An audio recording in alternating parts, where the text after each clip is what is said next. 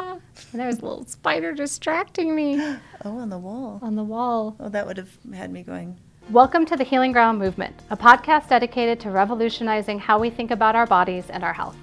I'm your host, Dr. Carly Hudson, DC, and I have lived my life in pursuit of holistic healing and care that goes beyond symptom management. If you've been listening and like what you're hearing, head over to your favorite platform and leave us a review so we can reach more people with our important message. Enjoy today's episode. Welcome to another episode of the Healing Ground Movement podcast. I'm your host, Dr. Carly Hudson, and we have another fabulous returning guest today, one of my favorite people, Lori Daniels. She's back to talk to us about childcare, child development, and a lot of what is going on in the world with school, and we're trying to return to school this year. So if you missed Lori's first episode, it aired earlier on during the stay-at-home, safer-at-home era here in Colorado, giving lots of fantastic, illuminating information about childhood development and how to meet your kids where they're at. And Lori is back today. And now she has some new projects that she's launching. So with over 30 years of experience working with children and parents in homes and Waldorf school communities, Lori will guide you in determining what expectations are realistic and how to lovingly meet your child through the lens of age-appropriate child development. She's doing parent coaching through raphaelsgarden.org. So be sure to check her out. Welcome, Lori. Thank you. I'm so happy to be here. So happy to be here. And I'm happy we can do this in person. Yes. So much nicer than looking through a screen. I know. But how much we've adapted to that and had to try. That's right. But kind of we can jump right in along that line. It's just, we're doing so much more screen time and kids are being asked to do so much more screen time. I feel like that was something we touched on quite a bit, even just during the Safer at Home phase, because we were talking about, we have to make the parenting choices that we can, and sometimes that includes more TV time. Mm-hmm. But now kids are being asked to be on the computer for school, so many of them. That's right. It's a rock and a hard place because, we need to keep the school safe. We need to keep our community safe, but we also need to meet our kids where they're at. Mm-hmm. Can we talk a little bit about where our kids are at, trying to get into that computer line? Yes. Well, our young children, that are still in kindergarten, in mm-hmm. preschool, that really the world mm-hmm. is there where they learn.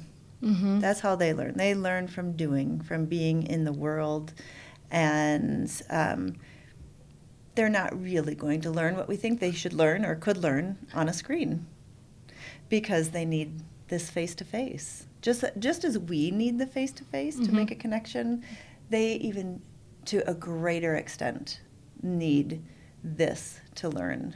Because they use all of their senses in their learning. They use their touch, their smell, mm-hmm. they use their sight, they use their hearing, but they also use their whole bodies. Yeah. They use their movement. And to think that a child can sit in front of a screen, and I don't know what all of the schools are expecting children to do, but any way they do it, they still need to be able to connect with the warmth of another human being. Mm-hmm. And I don't know how you feel when you look at a screen, but I certainly don't feel warm and fuzzy from, even if I see somebody that I know and love on mm-hmm. a screen, there's still that piece that's missing, which is warmth from the other. Yeah, it takes a kind of practice and a suspension of a little bit of reality. I was speaking with a podcast guest. She happened to be on the East Coast, so that one had to be Zoom anyway. And now I'm mixing up two names, and I can't remember which one said it.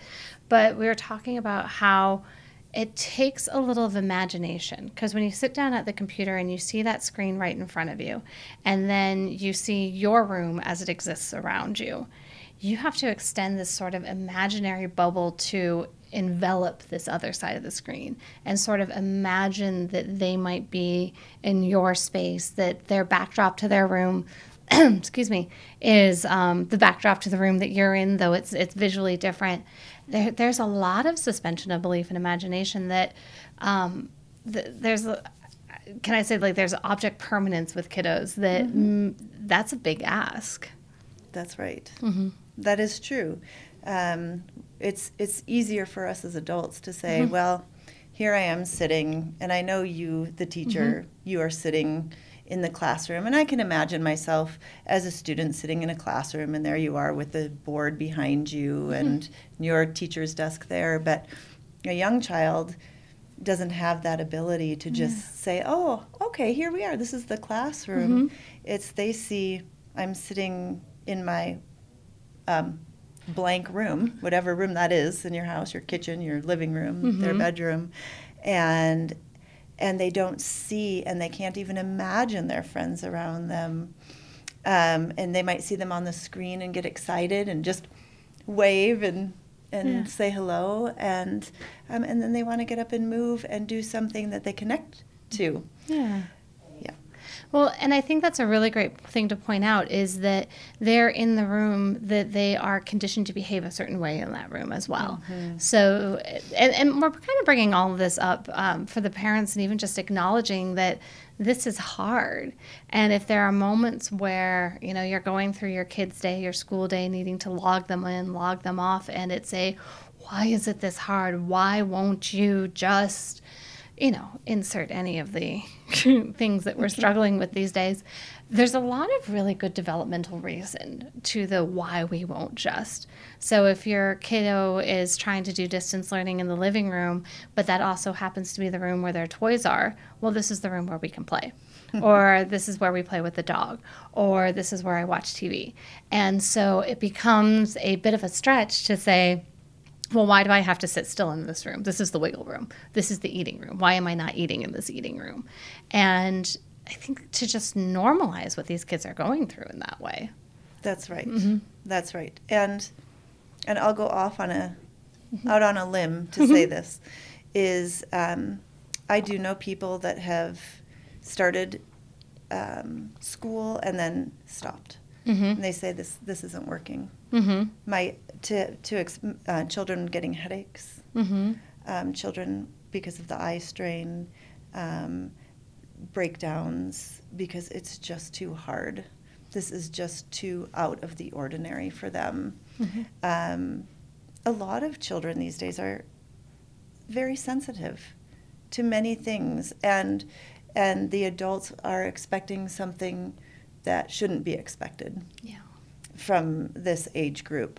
And I say, you know, if it's not working for your family, there are other options right now than just saying we've got to do this because I need to work, which is a real problem. It's realistic.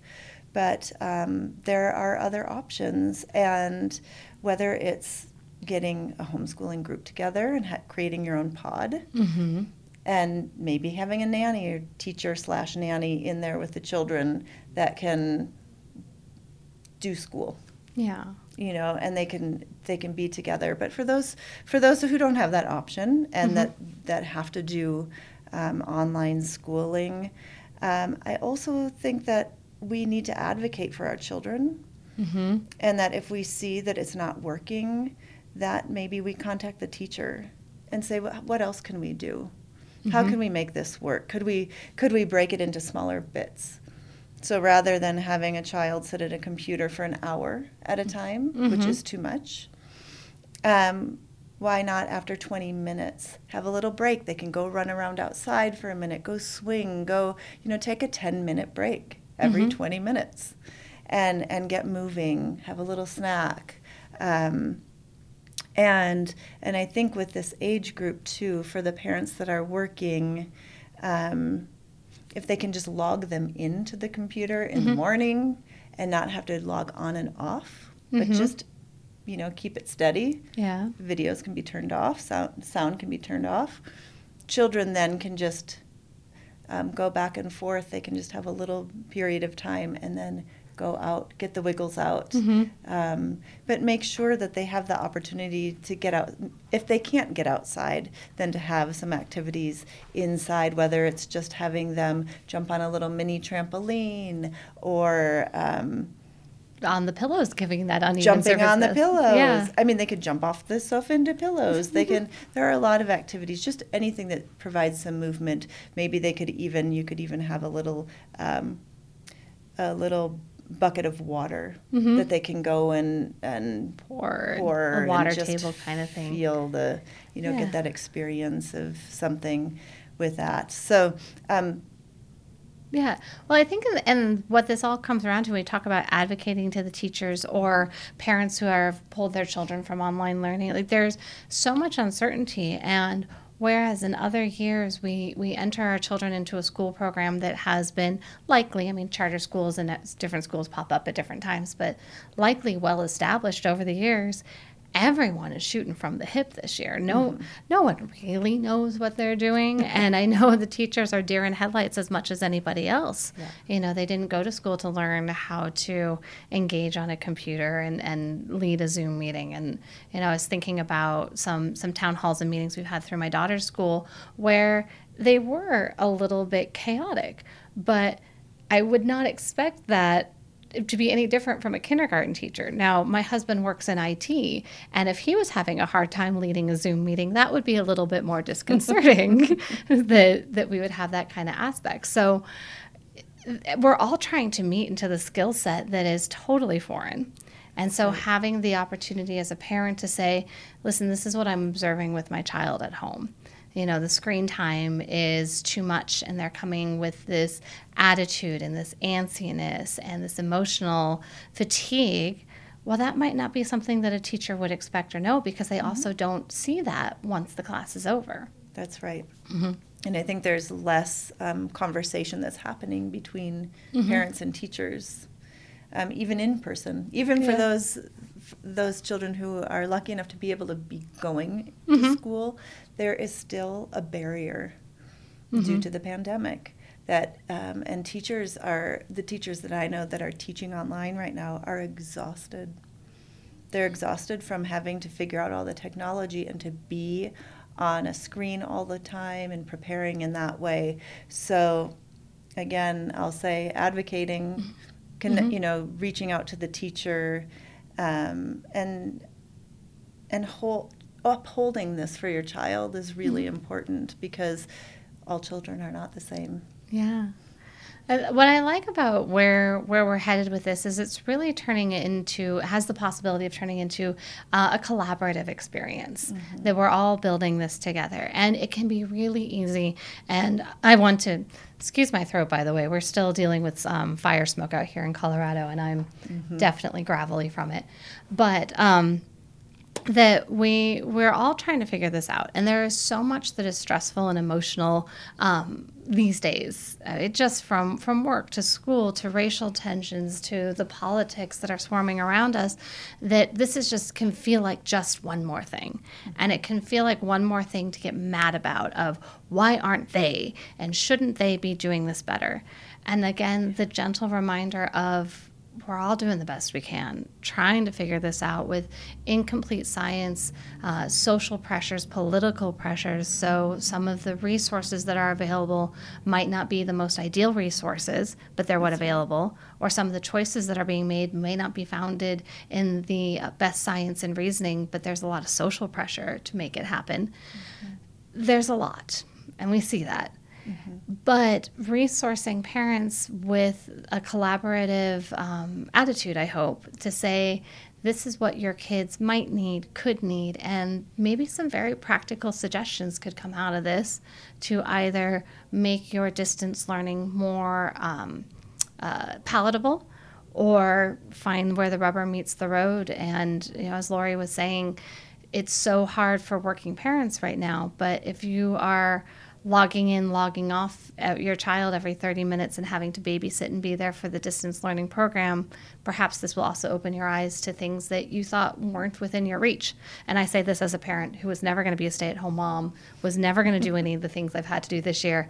I get that thinking when something isn't in your reach, but being forced to look another way. That's right. Well, one of my hopes from all of this is that we'll see the negative effects. We already know the science of how detrimental it is to children's brains to be on technology all the time. But I think for people who maybe didn't want to look at that or think about it because we feel guilty because we know we need a little break here and there. Yeah. But that the technology and sitting in front of a screen isn't good. No. It's not good for the children. And so, most of us too, the other benefit from all of this is that parents are having to work from home. Everybody is working from home. So people aren't expecting, when you're having a meeting or when you're having, whether it's over the phone or over the video conferencing, if a child runs in or you hear voices in the background, nobody's saying, shh, we can't do that right now. It's a wonderful change for families. I love it. I was on a video meeting with about 6 other people a couple weeks ago, and it was so funny because at some point there were about 2 or 3 kids that came in, and every single time it was the parent of the child that suddenly came on screen that you could watch visibly tighten up and be like, oh no, this can't happen. What is my child doing here? And all of the other faces on the screen were going, is that your little one? Oh, hi. Good. Like, everyone else is so comfortable with it. But even that person who was so excited to see the other kid, once their kid came on, they tightened right back up too. So there's a lot of unlearning for everybody. That's right. And accepting that we are in this human space of we are living and existing within our home, both as working professionals and as parents. And frankly, the idea that those should ever have been kept separate, it underserves us as people. And now, I've gotten to see all of my colleagues' children that I, probably never would have met. And it's kind of fun. Yes. And I think it gives us some flexibility in what we're doing. So the younger children, you may have noticed this at home during this time. About 4 soon. Yes. 1 month away. I can't believe she's going to be 4. I know. But they need our attention. So they need, young children need us to be present with them when we are with them. So we think about the days when we're juggling 5 different things and our child's bothering us, and then they're bothering us a little bit more, and then they start to do something, they knock something over or they start screaming and yelling.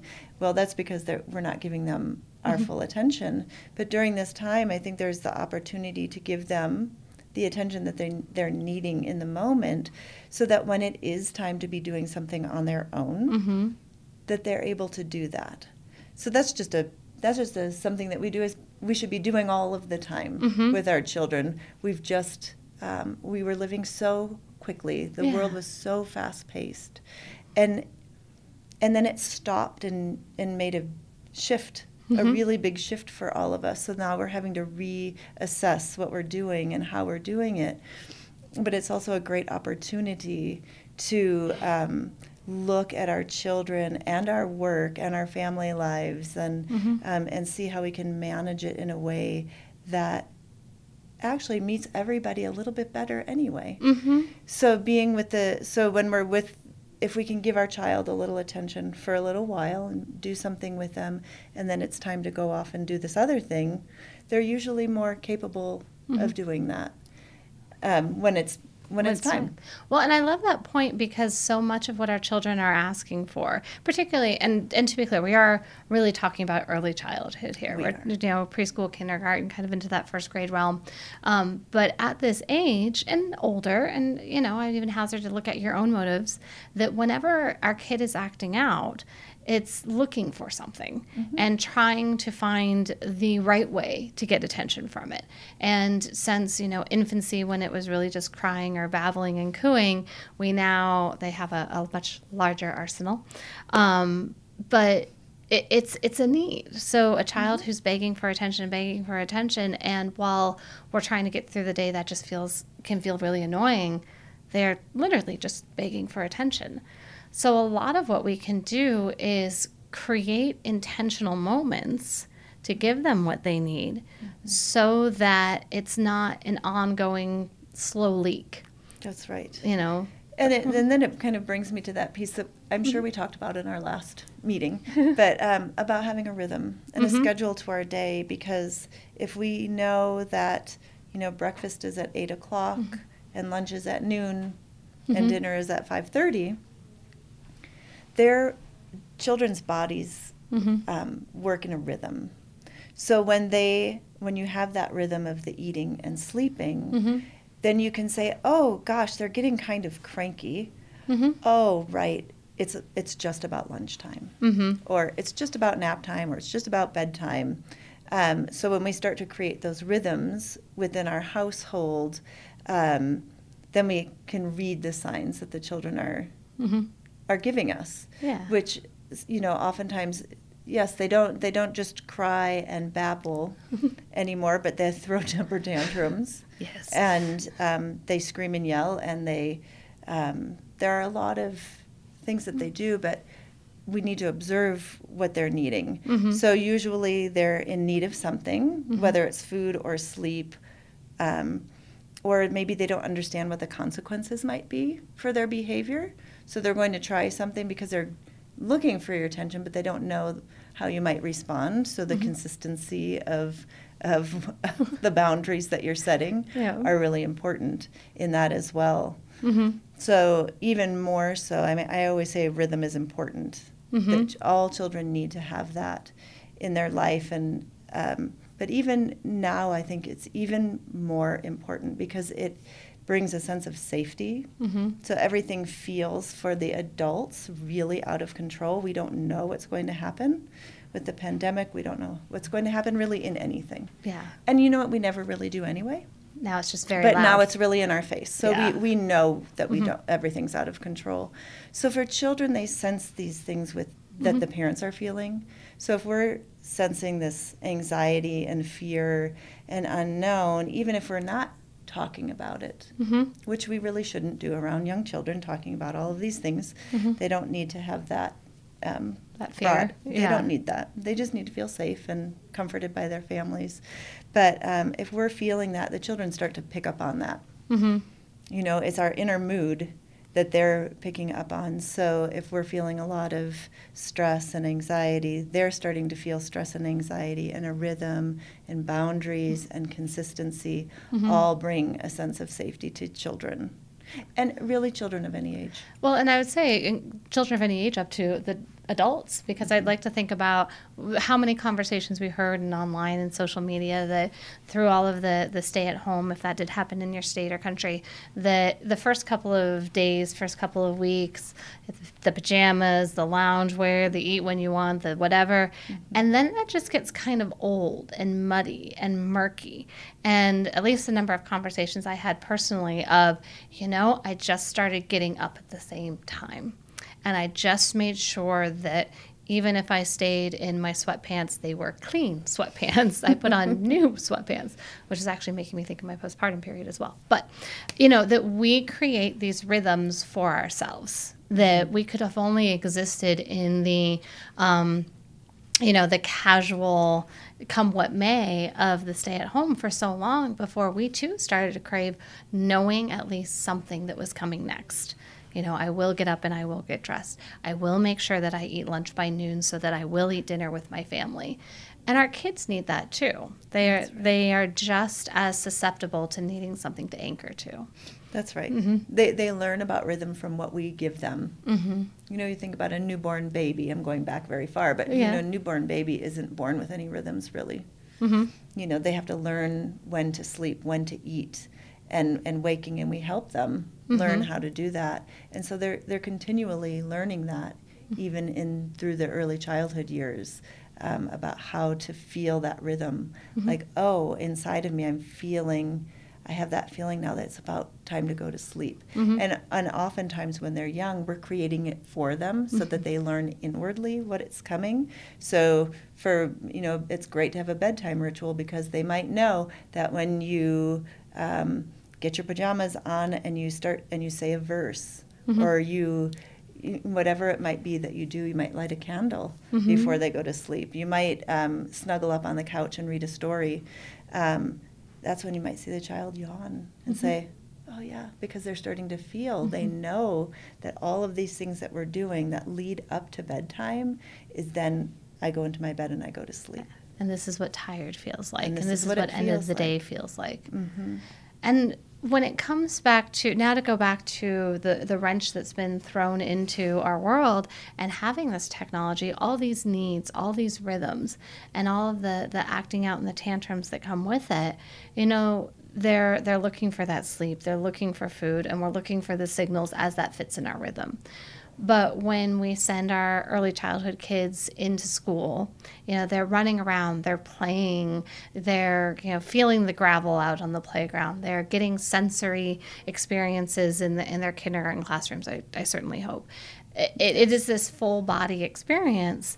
And now on a Zoom classroom, that has all been removed. Mm-hmm. So as parents, it's important to be aware that another need that we need to be on the lookout for is sensory, is movement, because that movement is how our brains develop. Way back at the beginning of our podcast recordings, we had Dr. Morgan Sheridan on. And we talked about how important movement and cross-body experiences are to rev up the cerebellum, which revs up the frontal cortex, which is where we start to have that thinking brain. Mm-hmm. And it creates balance and coordination. So if you have a kiddo that's just like slowly melting off the couch in front of the camera and they just can't hold themselves up, well, that is their sign, their way of showing, I have a need. This is a new need that needs to be met. That's right. And we need to get used to seeing that. Mm-hmm. Mm-hmm. That's right. They need it. That's when it's like, okay, we're going outside. Mm-hmm. We're going for a walk. Yeah. And if you can't get outside, then you're finding another activity that involves movement. Mm-hmm. I mean, you could make a little balance beam. Mm-hmm. You could take painter's tape. You can take painter's tape. You can take some blocks if you have some blocks, and they can step on those. Mm-hmm. But there are a lot of ways to get children out moving. But it was making me think about the stress that you're talking about, this slouching.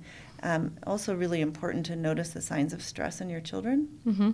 So they're not adults, and they're not little tiny adults, so they're not going to say, I'm feeling stressed. I'm very uncomfortable with the world as it is. Mother, could you please redirect me to a more comfortable and suitable outlet for my feelings? Oh, that'd be nice. Oh, that would be easy, that'd wouldn't be so it? good. So we look at things like reddening of their ears or flushing in their face, yawning, moving a lot, slouching, getting really stiff and tense. So kind of watching for those signs as well, because when we see that, we know that whatever is happening, which at this time is mostly sitting in front of a computer, but that's causing stress. And so if they're under stressful situation, if they're showing those signs, they're not going to be learning anyway. So whatever it is that the teacher thinks that they need to know by showing them through the screen, and they're having stress responses to it, they're not going to take it in and process and learn it anyway. And that goes on, again, into kids of any age. That's right. So that we see that in middle schoolers. I mean, middle schoolers have so much energy. These are the kids that, you know, once we get past that, you know, early growth spurt stage, now into that tween era, that's the next big growth spurt stage. Oh, yeah. And as you're growing, your body is remapping and reorganizing itself. And to sit still the whole time doesn't allow the body to remap. And again, that whole thing about cerebellum, frontal cortex, thinking brain, we're not getting any of that. That's right. So, you know, your teenagers or your preteens are going to have the same flushing. They're going to have the same rigidity or limpness. They're going to show probably more emotional signs of stress, but they will be on that irrational piece, because, of course, that's also the lovely age where we're learning how to handle all of those emotions. That's right. But it's not going to come out in that very clear, I need help kind of form. And frankly, you know, how many adults can even say that? Exactly. And all of the tears. Yeah. I'm sure parents are seeing so many tears right now with all of this. And clinginess, that's the other thing I've been hearing from parents, is that their children are becoming more clingy and not wanting to do things and to try things. And during this time, I think it's also important to remember with the uncertainty, especially for children who are used to their rhythms of going to school and seeing their friends and all of that we just was part of our regular day before all of this happened.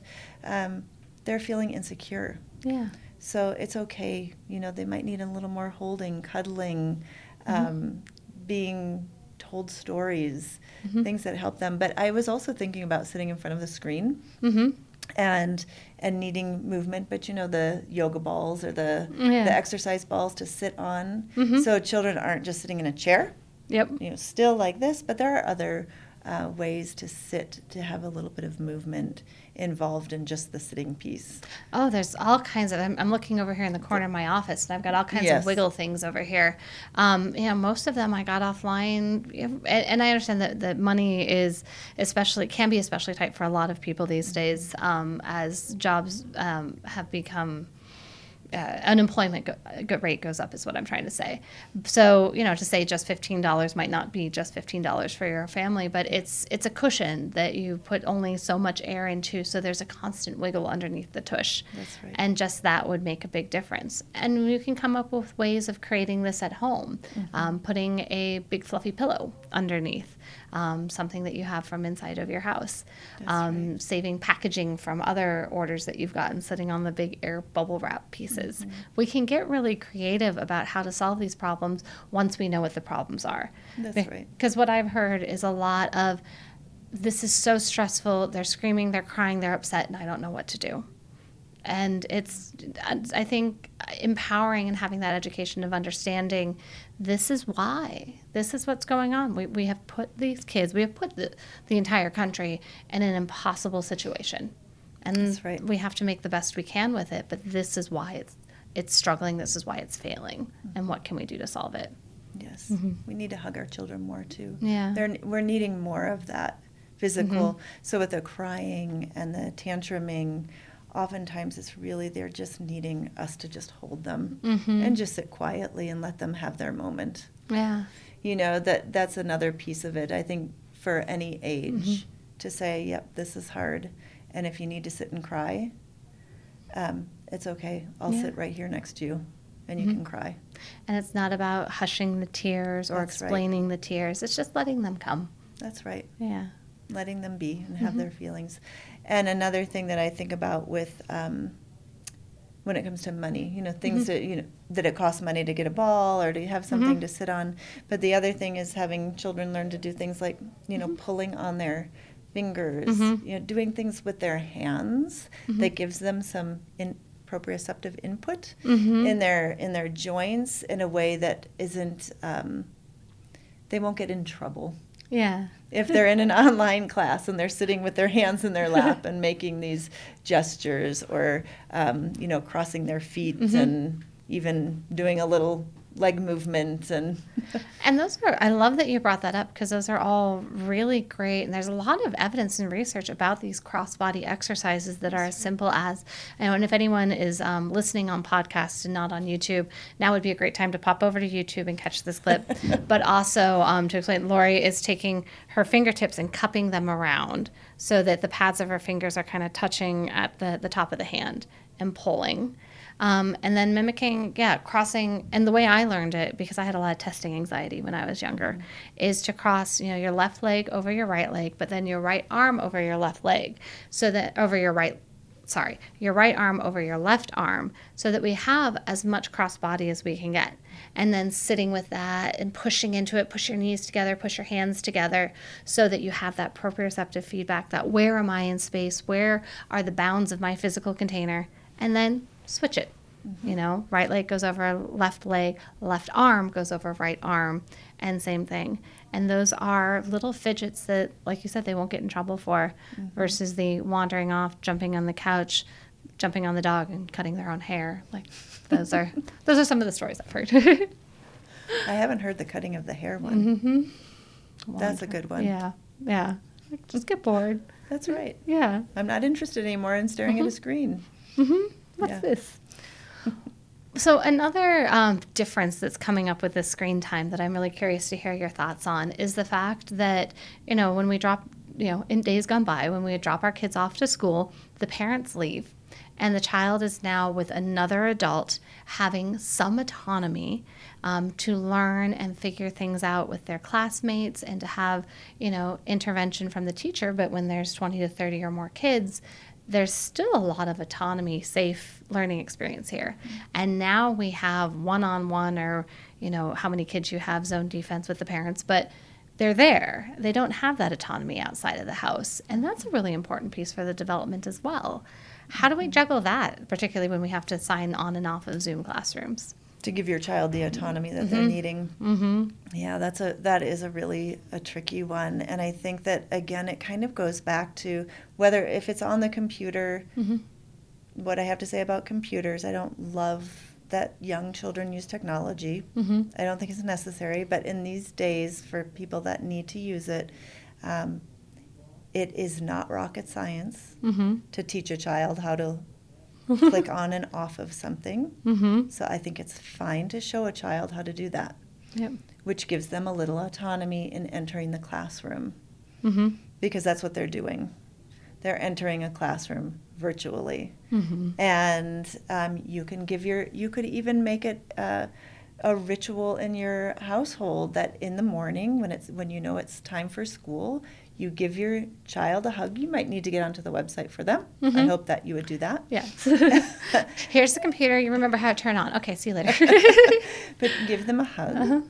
And if they want you to sit there while they click on to join their classroom, that's great. You give them a hug and a kiss, and you say, have a good day, or a good morning, or whatever it is, and you go off and you do what you need to do.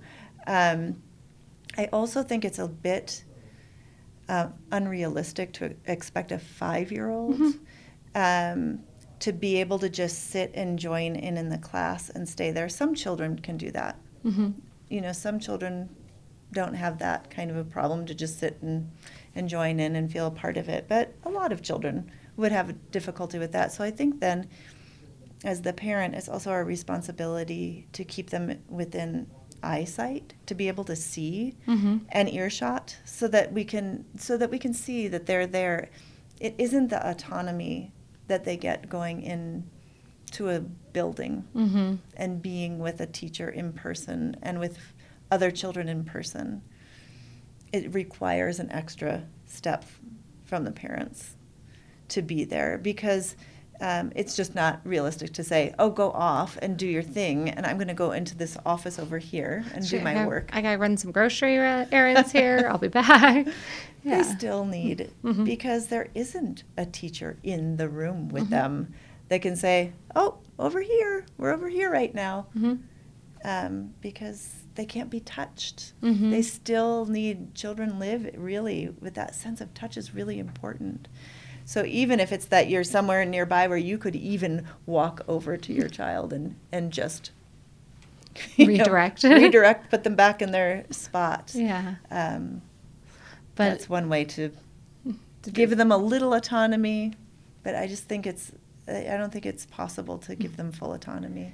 It's finding that fine line between the hovering over their shoulder, so every time they look away, eyes on the screen, to, well, your tush is out of the seat and now you've wandered 5 foot off. I'm going to redirect you back in. And finding what that is for your kid, because every kid is different. That's right. But I love the idea of the ritual, because so my daughter is going to in-person school right now, and we do have, I walk her to school, and my husband will, say use your listening ears and your kind words, give her a big hug, and that's his goodbye ritual. And then I take her to school, and on the corner before she needs to put on her little mask, I give her a big hug and kiss and, tell her to have a good day. So we have these places where we mark transition. And again, when we're logging in and doing school in the eating room or in the cooking room or in the bedroom, that idea of marking that transition can kind of get lost. So starting to create that container of, and I love the autonomy of, you can push the button and you can do this. You are responsible and I empower you for that. That it creates that ritual, that container, and that experience for them. And my nearly 4-year-old is, rarely on any technology, but she can definitely turn on and off FaceTime to talk to Grandma and Grandpa. So I think that if the website's up, you can push the right, you know which red button to push. They make technology pretty user-friendly. Yeah, and if I can use it, I'm not much better than a 5-year-old, if I'm being perfectly honest. So having that ritual and rhythm, which is part of what we're talking about a lot today, is then to also end the school day in that same way, because there isn't the grab your backpack, let's walk home or drive home and hear about your day. It's cool, that's over, go clean your room or what have you.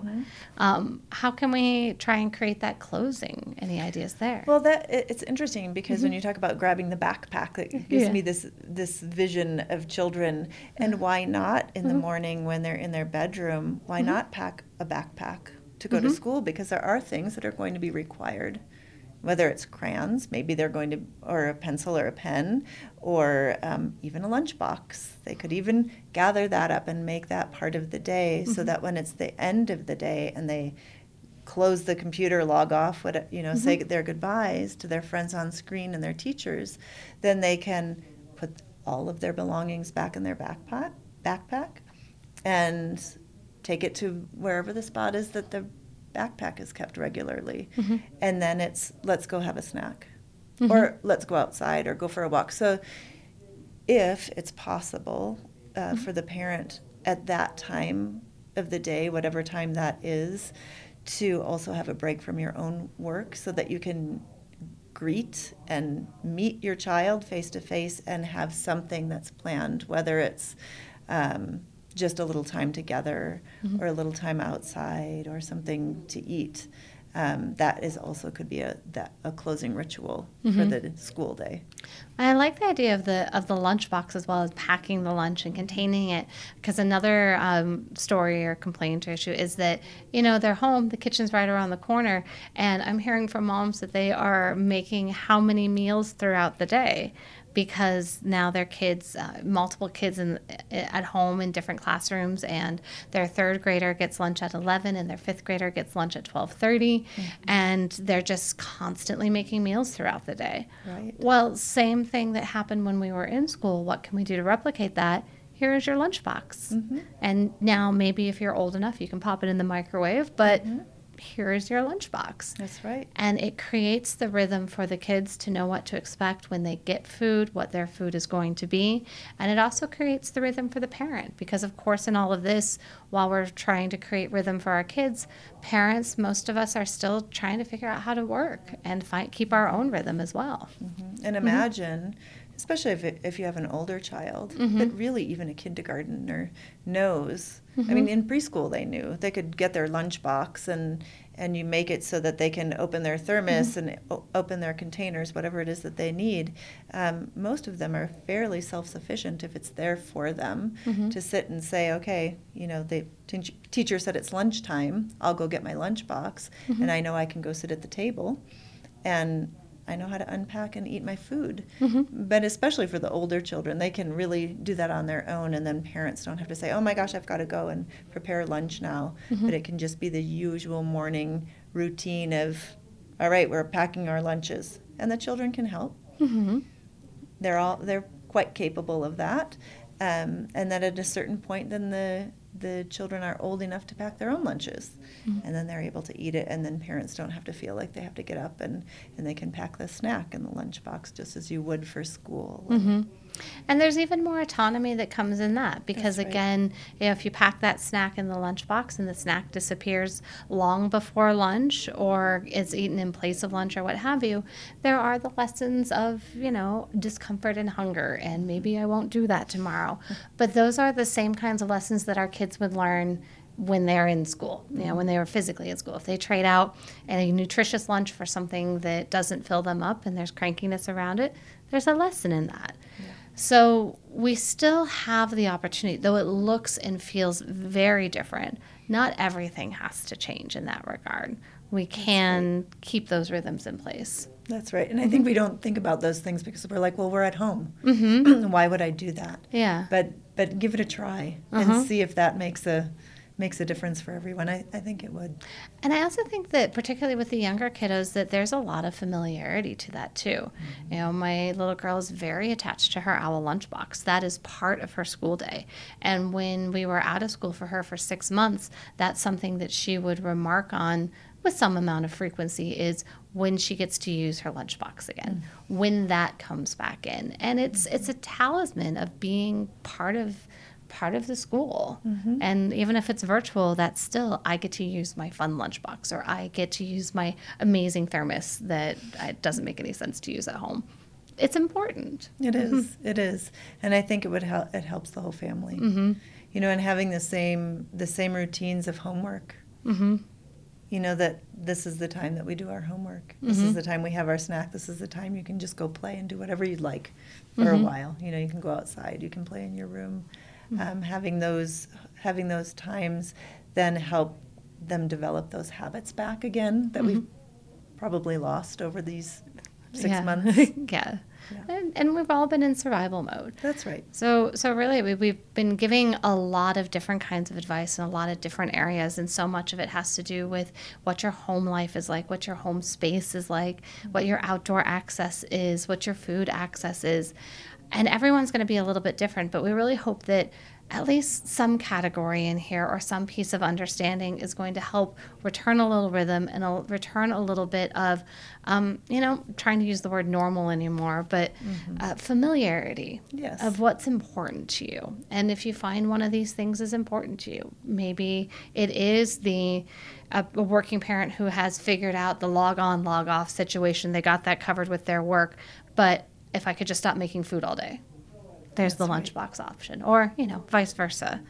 Pick one and just see if it starts to move the needle of comfort a little bit for your family. Yes. And remember to be kind to yourselves. Yeah. During all of this as well. Just, we all make we all have it at the end of a day where we're like, oh, that was not a good day. I didn't do that so well. And it's okay. Yeah. You go to sleep and tomorrow's a new day. And so kind of more on that end, we talk about how to help the kids and how to help the kids. How can we reflect back on helping ourselves as parents, and where these pieces might create some consistency? To me, that always helps as a parent, but for others that might feel more rigid. Yeah. How can we help ourselves in these moments? Yeah, try the rhythm. I know I was the kind of parent that was like, I like to be free. I like to do it when I want to do it. Yeah. But then I also realized that my children didn't like that. They didn't respond so positively to that. It was, I felt that more often I was dealing with temper tantrums or arguments or, trying to win over the situation at the moment. So give that a try. But, having time to connect with somebody that you love or that you feel that you can be open with, so that if you just need to share something from the day, having, whether it's somebody that lives with you or you're on the phone with somebody, I think it's really important to stay connected because it's also really easy to feel isolated right now. And speaking for myself, not everybody is this way, but I know that the more isolated I get, the harder it is for me to feel that I want to come out and connect with people. But then when it comes to connecting with people, there is a joy and something positive and light that comes from that, and it feeds me. But I think it's just part of being human is connection. Oh, I'm the exact same way. The further I get into my little hermit world, the harder it is to pull myself out. Yes. And it just makes all the difference. And when you talk about connecting with someone and connecting with them authentically, what I would really challenge people to do, because of course we've been talking about this a lot without all of this conversation about virtual and school and all that, without any regard to, the impact of the virus and death, and this is scary, and all of that remains true. The pandemic exists in the form that it does, but that does not need to overshadow or cast an impenetrable blanket over the fact that other things are hard too. And so to be able to have a conversation with a loved one, someone you trust, to say wow, I'm having a hard time talking today, authentically, to say, the reason that we're doing this aside, this is really hard and I'm about to lose my mind over X, Y, and Z. Or we tried this rhythm thing that I heard on an amazing podcast. You should listen to it. And now it's really working for me. That if we can talk about what is really happening in our sphere of control on the day-to-day. Because, of course, we can't control what our school districts do. We can't control what our city and state and global governments do. That is. But what's within our control is how we handle the situation in front of us. And we need to be able to talk to our community about that without getting lost in what we can't control. That's right. Absolutely. And the other piece of advice I have for people, this is what I tell my friends who get themselves in a panic about the world, is just watch a little less news. Yeah. You don't need to hear it every 2 minutes what the new thing is that's happening. I find myself now only looking at headlines when I need to, oftentimes not even reading the article because I don't need to know more, because it might work me up into a frenzy if I read more about something. I think that is that also has become a part of our world, is that we have everything at our fingertips. We can find out anything we want at any moment. I can log onto my computer. I can look at my phone. All of that, it's really overwhelming. And to remember that children are also paying attention to all of that. So if you have the news going all of the time on your television or on your computer, and you think that they're playing quietly and not paying any attention, they are also listening to that. And they're also picking up on the emotions behind that. But, meditation, exercise, I know it can be really difficult, especially if you're a single parent with young children, but just finding a little piece of the day to meditate, even if you have 5 minutes before you go to sleep, or 5 minutes in the morning before you have to get up and get your children going. But the wonderful thing about having young children is that being able to get outside to exercise isn't as hard. So you might just go for a walk, and at least you're moving your body as well as your child. Exactly. So again, all of these things that we're talking about, that these kids, these needs, we have them too. And we have just more years and decades under our belt to stop listening to the signs that say our body needs to wiggle and we need to move and we need to feel a sense of something besides the chair and the keyboard.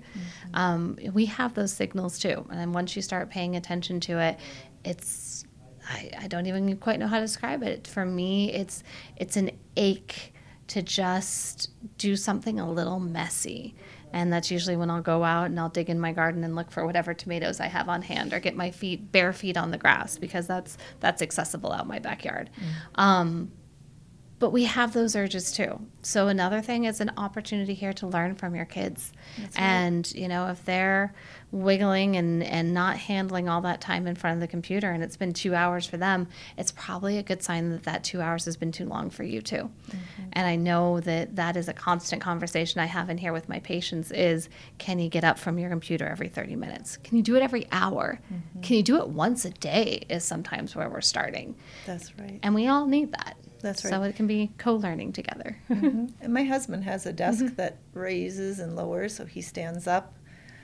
Sometimes that is also another option for us adults, and also for children who says they have to be sitting in front of a computer. Why can they not be standing or having a different position?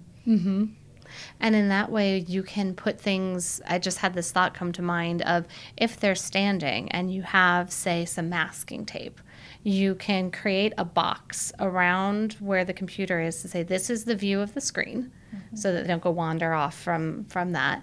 And I don't love the idea of putting our children in a box, but hang with me here, because then you can also put different marks on the floor. And if the wiggles need to happen, there can be a stand on one foot here. There can be a kind of physical target practice happening within that also keeps them from wiggling, off onto the couch and off somewhere else. Put some pillows down on the floor where they are. Give them some other opportunities. Get a weighted blanket for them to sit with or snuggle up in.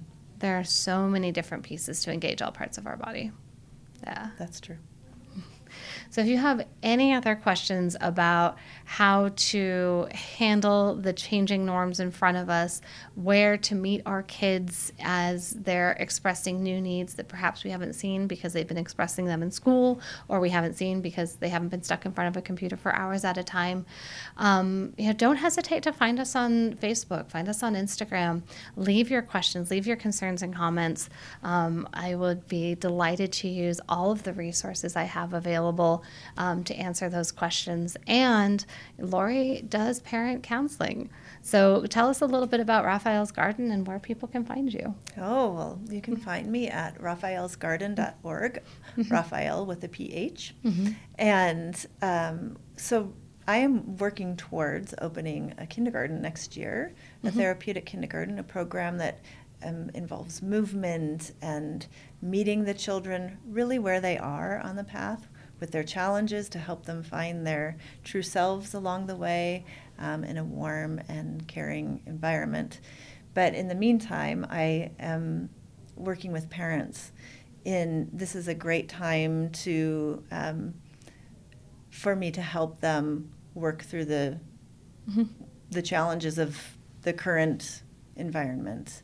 And I think that after parents have been home with their children for 6 months, they've also found, oh gosh, I'm not sure, what do I do about this behavior? I'm not seeing a shift in. So I offer in-person in Denver, Colorado, and also over the phone consultations. So that has been going great. I really enjoy working with the parents because ultimately my goal is helping all of the children. But how do we help the children if we don't help the parents? Yes. Well, and I will just give the voucher to say that you won't meet anyone who has a bigger heart and better understanding of what our children need and the capacity of us as parents to meet them at it and finding creative ways that can fit into a natural lifestyle. You know, not a lot of bells and whistles, just really simply understanding your children and meeting them where they're at. And that's kind of all they're asking for these days. It does get as simple as that. Thank you. Absolutely. Well, and thank all of you for joining us for another episode of the Healing Ground Movement podcast. Look forward to seeing you next time. In the meantime, be well. Thank you for listening to today's episode. I hope you enjoyed what you heard and got a little something out of it. Now remember, the information expressed in these interviews is for informational and not diagnostic or treatment purposes. However, I hope you find that having the right information and resources can go a long way to helping you on your healthcare journey. Ask the right questions and seek out professional help.